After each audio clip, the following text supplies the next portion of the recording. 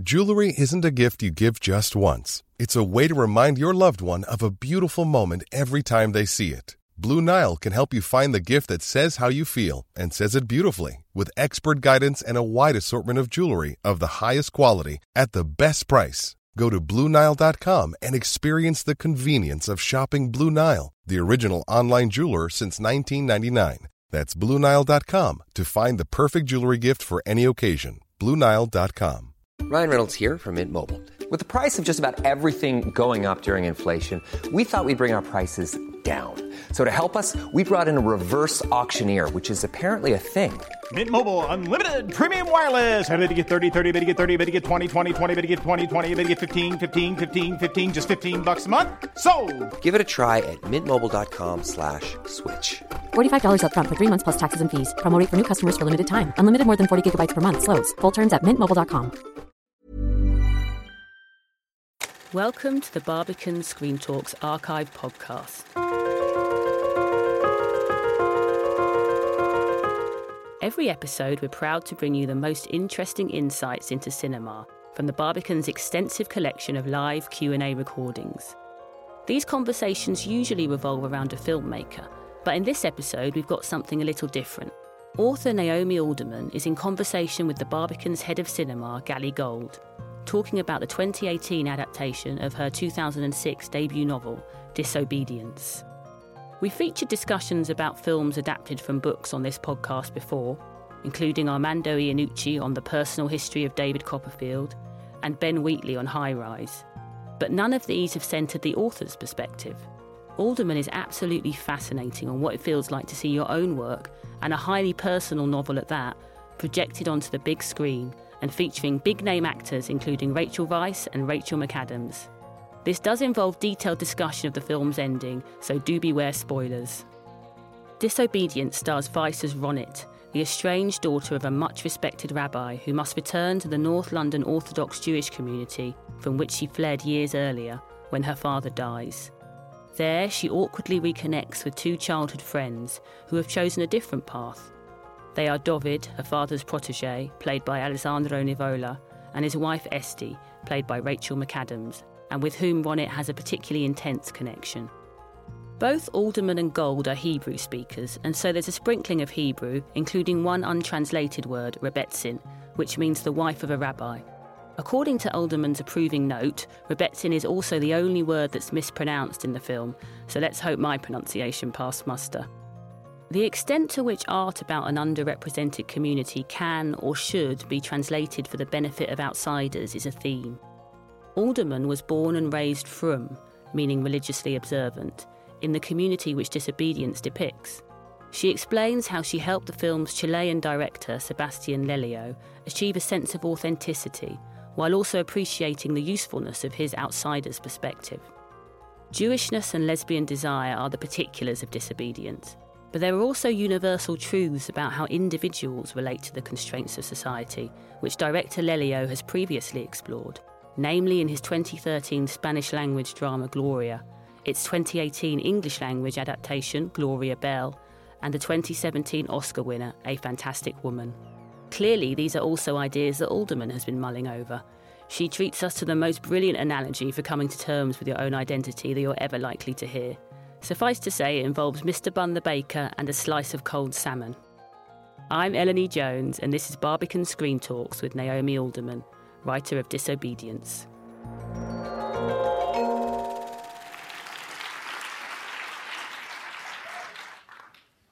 So excited. I have plenty of questions, and I will ask only very few in order to make sure that you also have the opportunity to engage with this great mind that is Naomi Alderman. Please, more. There will be more, because I think that out of all the people behind the film, you present the most fascinating aspect of it, and I'll explain why. But one of the challenges of a book like Disobedience and a film that is based on the book is actually the depiction and the representation of the Orthodox community. And this is, everybody knows, a community that is very segregated, that holds a certain mystery to the outsiders, that is not exactly a fan of media or film representation. And I want to ask you to start off with asking you, what are the challenges when you're faced with writing about that community? Yeah, I mean, for myself, when I was writing the book, my challenges very much began with internal self-censorship. I had this feeling that I definitely should not be writing this book, and that it was somehow a betrayal of the community to write anything negative at all, or anything that could remotely be understood by the non-Jewish world as like at all representing problems or people were suffering. You know, I think probably what you learn growing up is that the best thing to, if you have to write anything, which you probably shouldn't, the best thing to write would be 300 pages of closely argued praise. So here are all the things that are amazing about the Orthodox Jewish world. And when I was writing the book, I ended up folding into the book that sense of I ought to be silent, and gave some of those ideas to Esty and to talk about the value of silence. I remember, God, a long time ago now, but once going to a shiur, like a talk by a woman, Rebbetzin, like a learned woman. And the name of the talk, this is not a joke, is "The Beauty of a Woman is in Her Silence." So here I am, Gully. Quite good at talking. And of course, you are an insider. I mean, you grew up in that community, and that enables you. Well, I would say I grew up frum. I grew up religious. The particular family that I come from was intellectually open. And that is not the case with every family in the Orthodox Jewish world, but it was the case with both my parents were big readers, and they would encourage me to go to university and, wanted me to have a great education. So from that perspective, as every community, there are things that are in common and things that are different from family to family, as well as from street to street in Hendon and in Golders Green. So yes, I grew up certainly in a community where the homes in that movie were homes that were open to me. I'm getting at the sense of authenticity and the kind of sense of entitlement when one comes to represent a community as such. So you were talking about that kind of notion of burden of representation. So that thing that is not represented often, and we find it definitely when we think about gay representation. So that finally you've got the one film, and that film surely has to do everything for everyone, which is obviously, bound to fail. But I'm asking actually because you had that entitlement, you're part of that community, you bring that authenticity, that what we call access in film.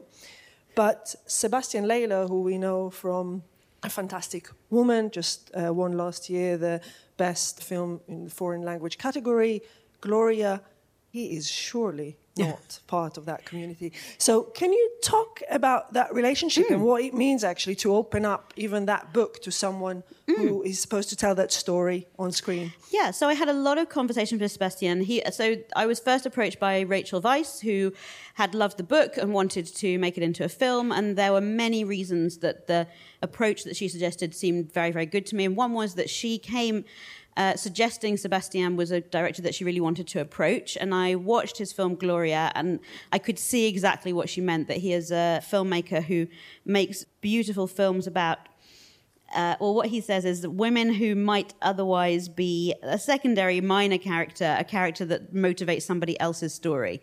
But in his movies, they're right in the center. And he had obviously already been thinking about how to access experiences that weren't his own life's experiences. And he was very concerned and interested to make sure that the movie was authentic. And I think, I mean, to be blunt, am I allowed to swear?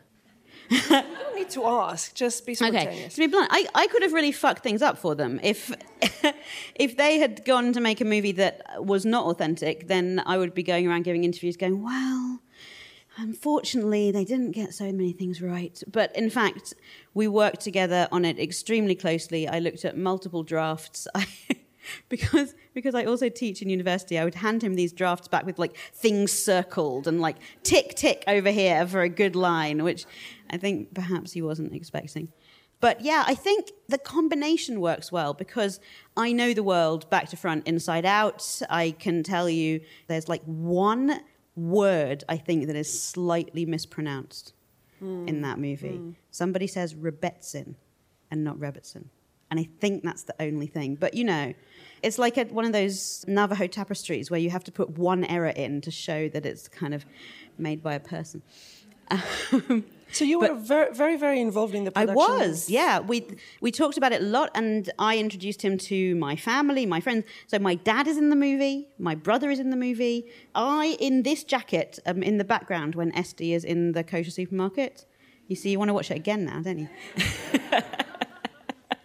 And I introduced him to lots of people within the community who had them for Friday night dinner and for Shabbos lunch, and sort of explained how the kitchen is laid out and all of these kind of details. And I think it's a really good combo, actually, to have somebody who knows it well and somebody else who can see how it will look to someone who doesn't understand it at all and is able to go, okay, because Sebastian's from Chile. So what will somebody from Chile be thinking when they see this, and will any of it make sense to them, and how can we help them understand it? Yeah, because I think that's the beauty of the book and the film, is that you're not trying to translate. You're actually talking in the language of the community with the notions, with a particular terminology, and then we're there kind of thrown into it and then supposed to understand and get a better kind of insight into it. And to trust people that even if not everything is completely familiar, that they will come on a journey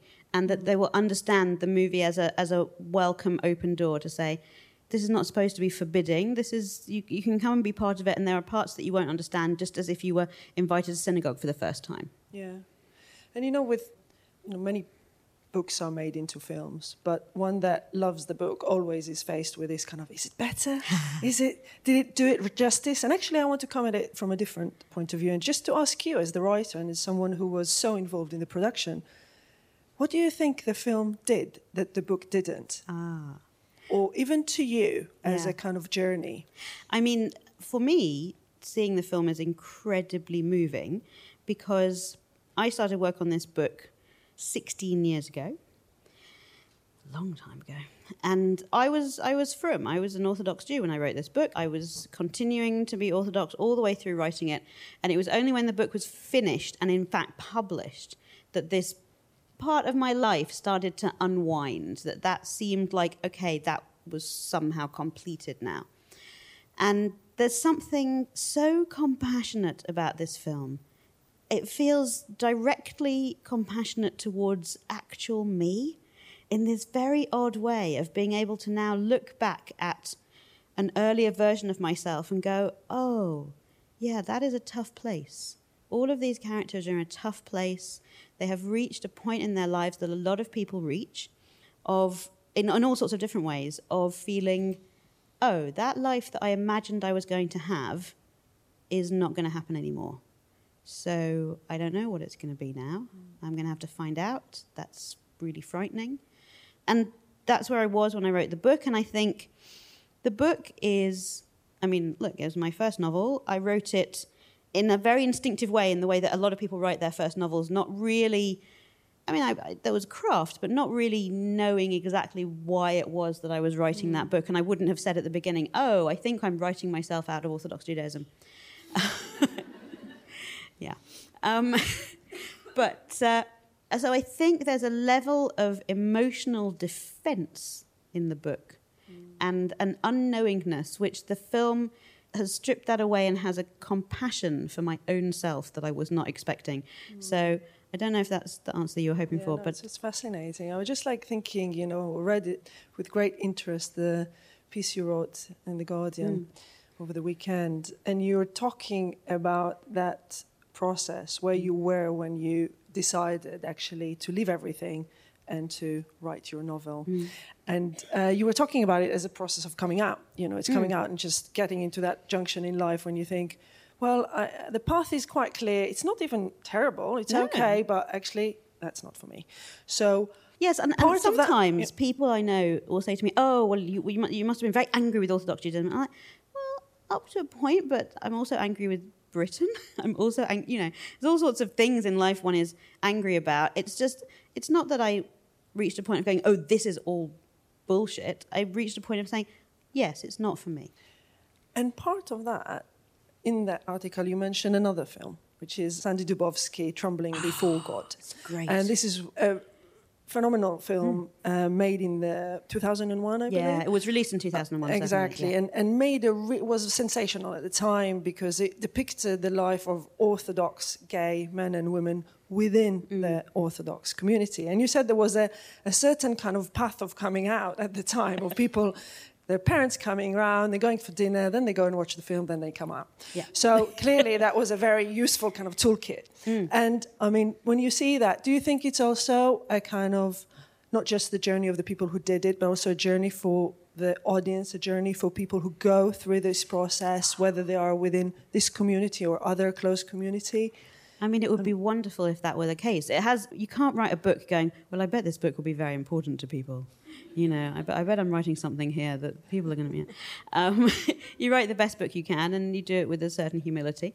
But I think this is it's a really beautiful movie, and it's the kind of thing where hopefully you would be able to open up some conversations. And I have had fantastic letters over the years from people who say, I gave your book to my mother, and she read it, and then I came out to her.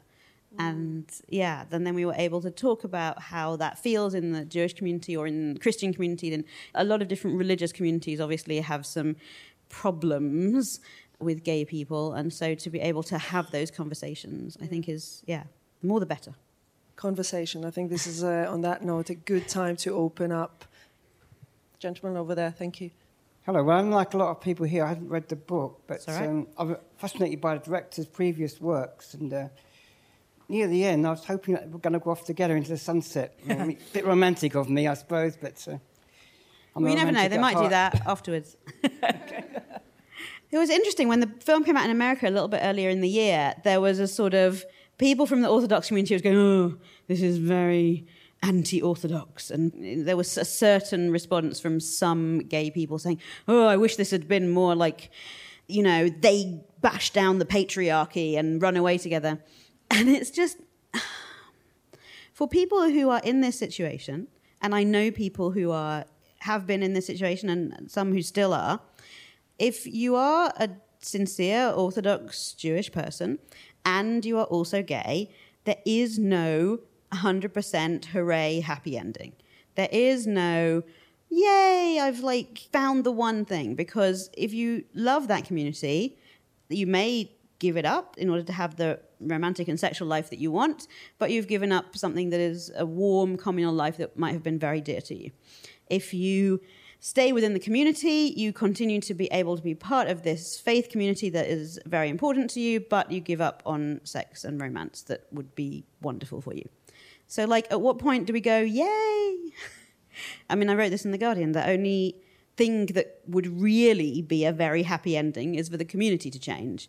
And I feel I will be continuing to give them a kicking for a long time and trying to encourage them. If you guys are interested in supporting somebody that is really trying to make a change, there is a charity called Keshet UK, Keshet UK, which does a lot of work in the Orthodox Jewish community, just talking to rabbis and talking to educators, talking to people who run youth groups to say, okay, how are you talking about gayness in your communal events? And if a child were to come out to you, what would you say to them? And giving them the opportunity to be able to think those things through. So, obviously I get nothing for mentioning this charity, but just go and have a look at it, because it's, that's the only real happy ending, is if things become a bit different and a bit easier in the way the community works.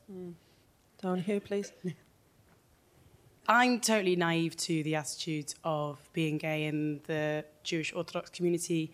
You just said attitudes need to change, but for people who do come out into the community, what is the reaction at the moment? I've got absolutely no idea. Yeah, okay, so it very much depends on the part of the community that you're in. It's not a monolith. It also very much depends on your parents. So obviously, as everywhere, there are some parents who are just great and who go, I love you, whatever. You're my child. I think you're unlikely to get many people in the community thus far who will go, that's wonderful, I'm so pleased.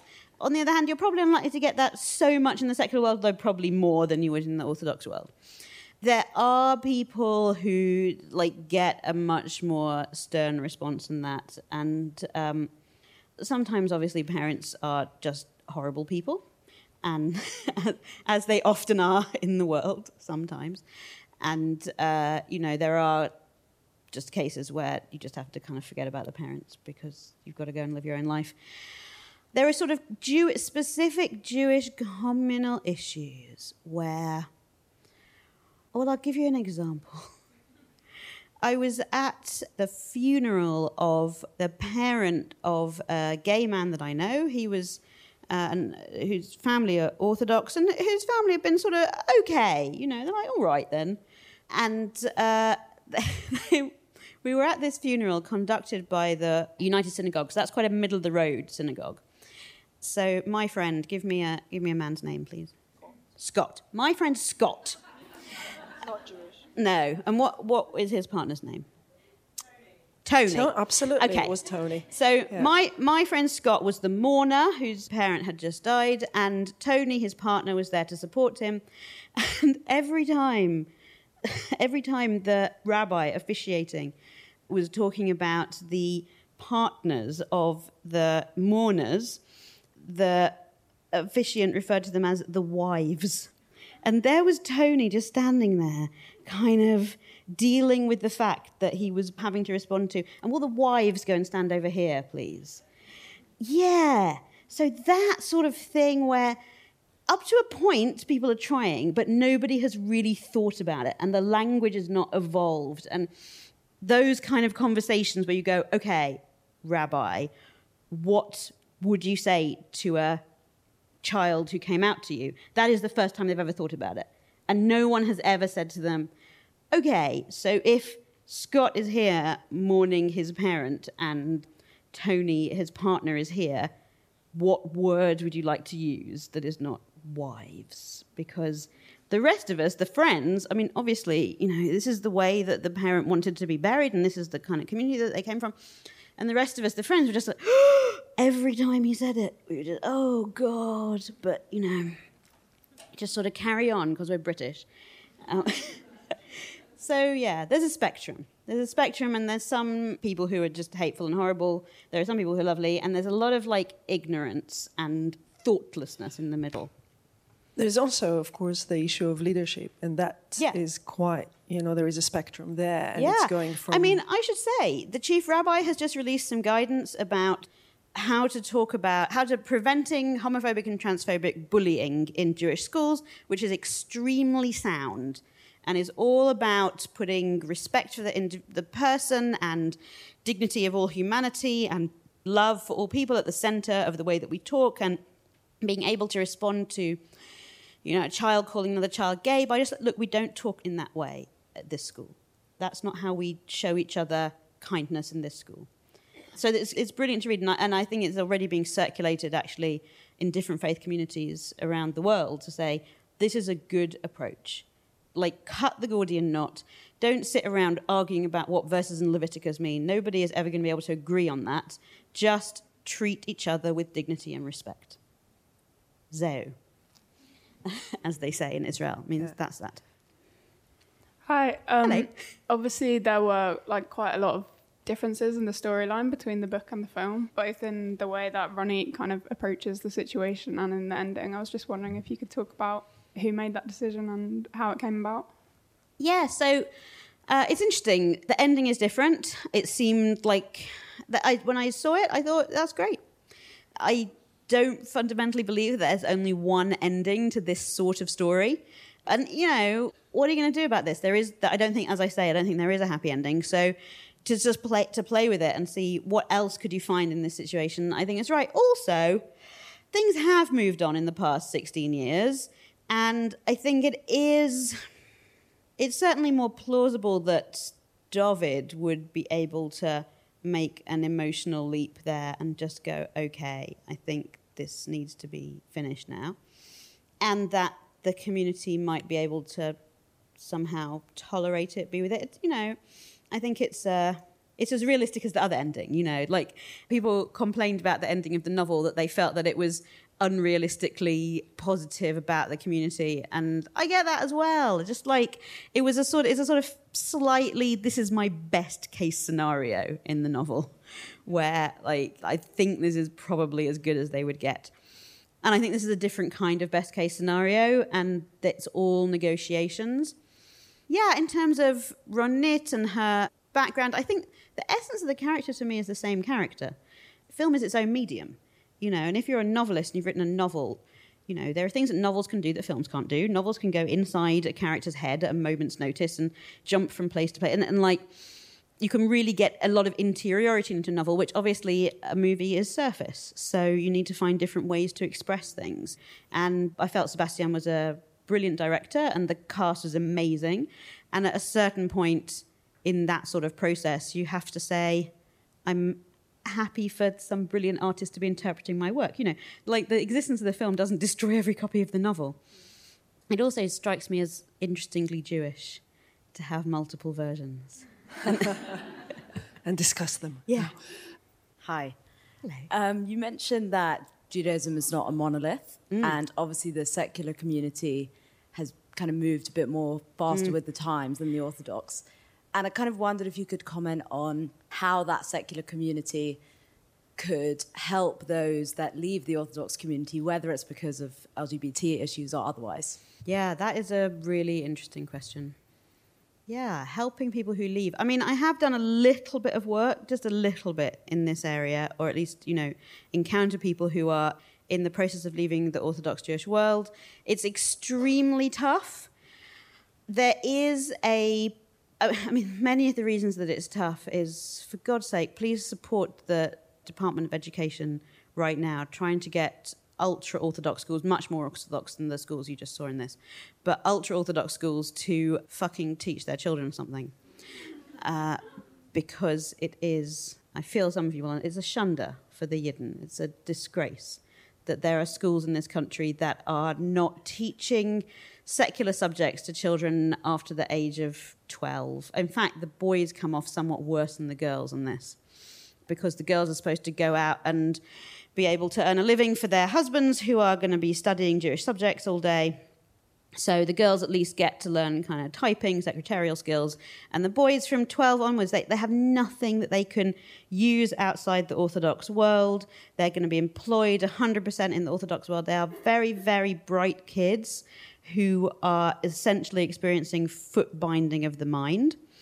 And they call it, the fact that they're now being put under pressure by the Department of Education to actually teach some shit is, obviously they're teaching Talmud, right? They're teaching Yiddish and Aramaic and Hebrew, and these are all wonderful, interesting subjects, but not at the expense of actually being able to speak English and go and interact with the modern world.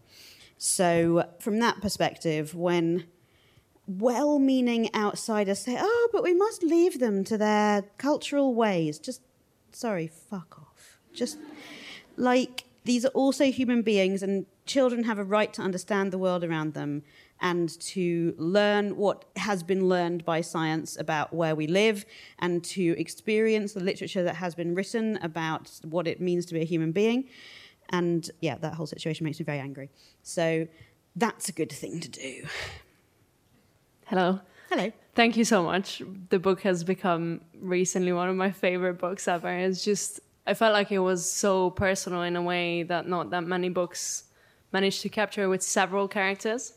And so one of the interesting things for me is that obviously the combination of the three main characters approaches the situation from really different, not backgrounds, but starting points. Yeah. But then all three of them in the book are so incredibly relatable because their inner monologue is really, really detailed. So I was wondering how much of each of them is you and how much isn't. Like, the honest answer is they're all me. They're all me. And I was in a place of trying to reconcile different parts of myself when I wrote the book. And on some psychological level, it's a fable about reconciliation of different parts of the self. And obviously it is also about characters who exist in one's imagination. So I hope that hasn't spoiled the book for anybody. But I think that that is often the case in writing, that you're writing about different aspects of yourself. In the book, David gets terrible migraines, which I also get terrible migraines, so those are definitely my migraines. I mean, I would also say that the events of this film, and indeed of the book, did not happen in that way in my life. There are elements of different parts of my life, but it's not a piece of autobiography. But the ways of thinking about the orthodox world and about what is worthwhile in life, which is somehow what it's about, you know, is there a value to keeping on with this thing that is old and precious and beautiful, or is there more of a value to living a free life according to your own desires? These are questions that are still live for me. Do you know there's a prayer, the Shema, the prayer in Hebrew, where one of the verses has "Velo taturu acharei levavchem v'acharei einechem," like don't go wandering off after your heart and after your eyes. Tell me if I mistranslated that. And that's a very deep and interesting thing to have in a prayer. Like, doesn't the whole of secular society tell us to go wandering off after our own hearts and our own desires? So then, what's the right thing to do? It remains a big question. One thing that you mentioned about the similarities between being Jewish and being gay, talking about identity, because this film is about identity, about belonging, about mortality, about who we are, what we want to be. And you talk about the fact that you can be a little bit gay, a little bit Jewish-ish. Yeah, Jewish-ish. But that's enough, That's enough to make you one. But that does not mean that you have to practice it. Yes. Okay? And there's this whole notion, actually, of Judaism. Does it exist without practice? And does gayness exist without practice? And what we see here is actually you have to get onto the practice in order to, well, we're not going to talk about that scene just now. Because it's coming from it's a good scene, though, right? But I want to talk about that because the whole thing, you know, you talk about giving voice. You talk also about giving visibility and the doing. Yeah, I mean, Judaism is all about the practice, right? Judaism is more interested in the practice than in what goes on inside your head. And yet, if you are, let's say you're Esty, but you've never, ever kissed a woman, but you're still gay, right? Like, even though you haven't, you know that that's who you are. But it's complicated because if you don't practice, then what can it change in you? That's the wondering. Yeah. That's the go wonder. Yeah. And that's also one of the sort of questions of the book is, you know, it's funny, I like after the book was published, I met a lot of people who sort of came up to me after book events and said quietly, well, you know, she never talked about it, but my mum was Jewish. And this made me so sad that all that these people have been introduced to was some kind of shame. And like, that's when you don't practice, that's all you've got is a sort of dull sense of shame. So yeah, might as well try to see if you can make something new out of these weird pieces. I used to say, actually, a few years ago when I was trying to make sense of my own bloody life, I said, every one of us gets dealt a hand of cards in life. There's everything from like what you look like, who your parents were, what community you came from, what particular intellectual gifts you had, what particular physical gifts you had, you know, what your heart's desires were, all of these things. And some people get a hand and they go, oh, I've got 2, 3, 4, 5, and 6 of hearts. Okay, brilliant. And some of us look at it and go, right, I've got the 2 of diamonds, Mr. Bun the baker, a piece cut out from a cornflakes packet and a slice of smoked salmon. Okay. So I'm going to have to go. And like what you have to do is you go and it means you can go and play in more games, but it's going to take you longer to get somewhere with all of them. You're going to have to go wandering around going, okay, has anybody else got fish? Like...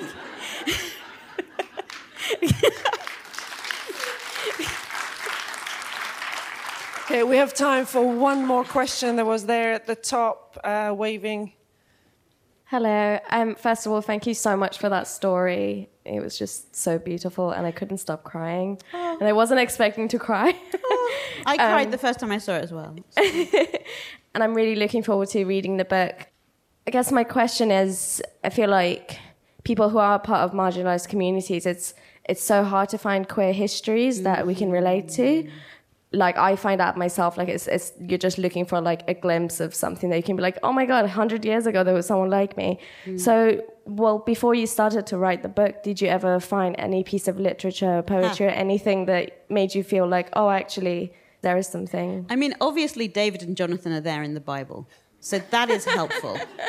Like, there they are. And the Hebrew is a little bit, like, it's more suggestive than the English. The English has got, so there's a bit where they're kind of parting and they embrace, and then the English translates it as they embraced until David exceeded.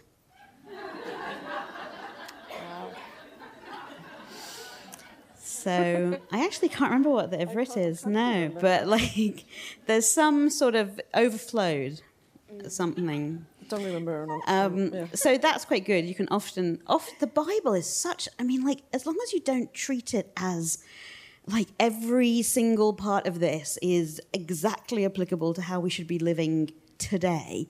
It's a really good, interesting book. Like, they put a lot of stuff in there, just going, here's some stories from our past. I'm trying to think what else I found. Actually, this is not an answer to your question, but it is an interesting thing. A student of mine, Beatrice Garrard, you will look out for this name in the future. She's a creative writer, is working on a novel that includes some history of...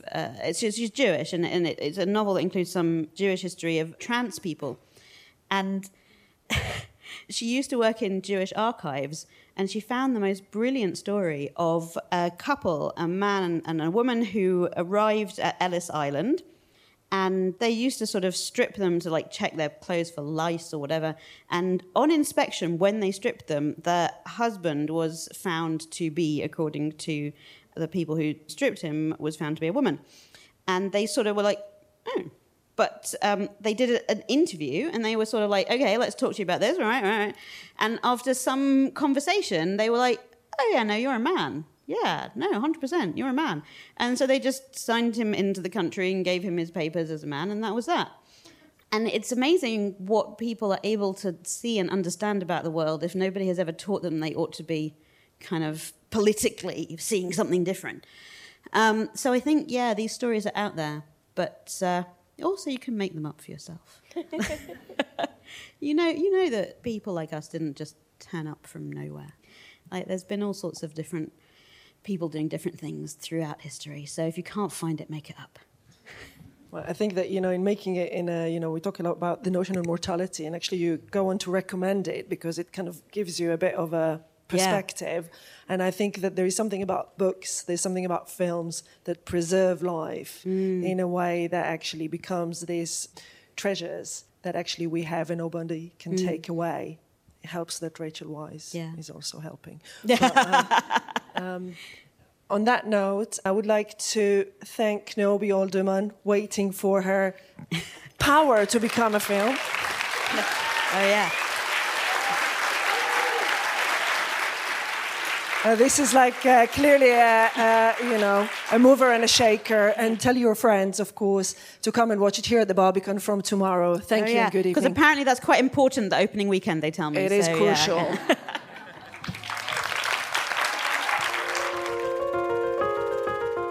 Thank you for listening to this Barbican Screen Talk on disobedience with novelist Niobe Alderman. You might be interested to know that her fifth and probably most famous novel, feminist sci-fi The Power, is also currently being adapted for the screen. The Barbican Screen Talks archive is full of shifting perspectives on timeless classics and hints at further viewing. If you'd like to hear more and support Barbican Cinema, please rate and subscribe to this podcast via Apple Podcasts, Acast, or your usual podcast providers, or visit barbican.org.uk. We'd also love to hear from you on the films featured in this series or anything else cinema related. You can find us on social media at Barbican Centre. Barbican Screen Talks archive is presented by me, Ellen E. Jones, and produced by Jane Long for Loftus Media. We'll be back next time with the final episode in this current series, a frank and hilarious discussion with actor Richard E. Grant about the film for which he received his first Oscar nod, Can You Ever Forgive Me? Until then, be well and goodbye.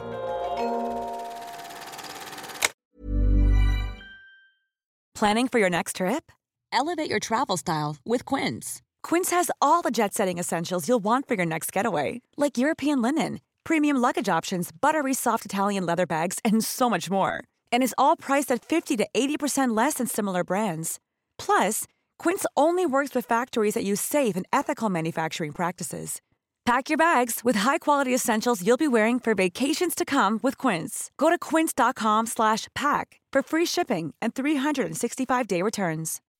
When you make decisions for your company, you look for the no-brainers. If you have a lot of mailing to do, Stamps.com is the ultimate no-brainer. Use the Stamps.com mobile app to mail everything you need to keep your business running with up to 89% off USPS and UPS. Make the same no-brainer decision as over 1 million other businesses with Stamps.com. Use code PROGRAM for a special offer. That's Stamps.com, code PROGRAM.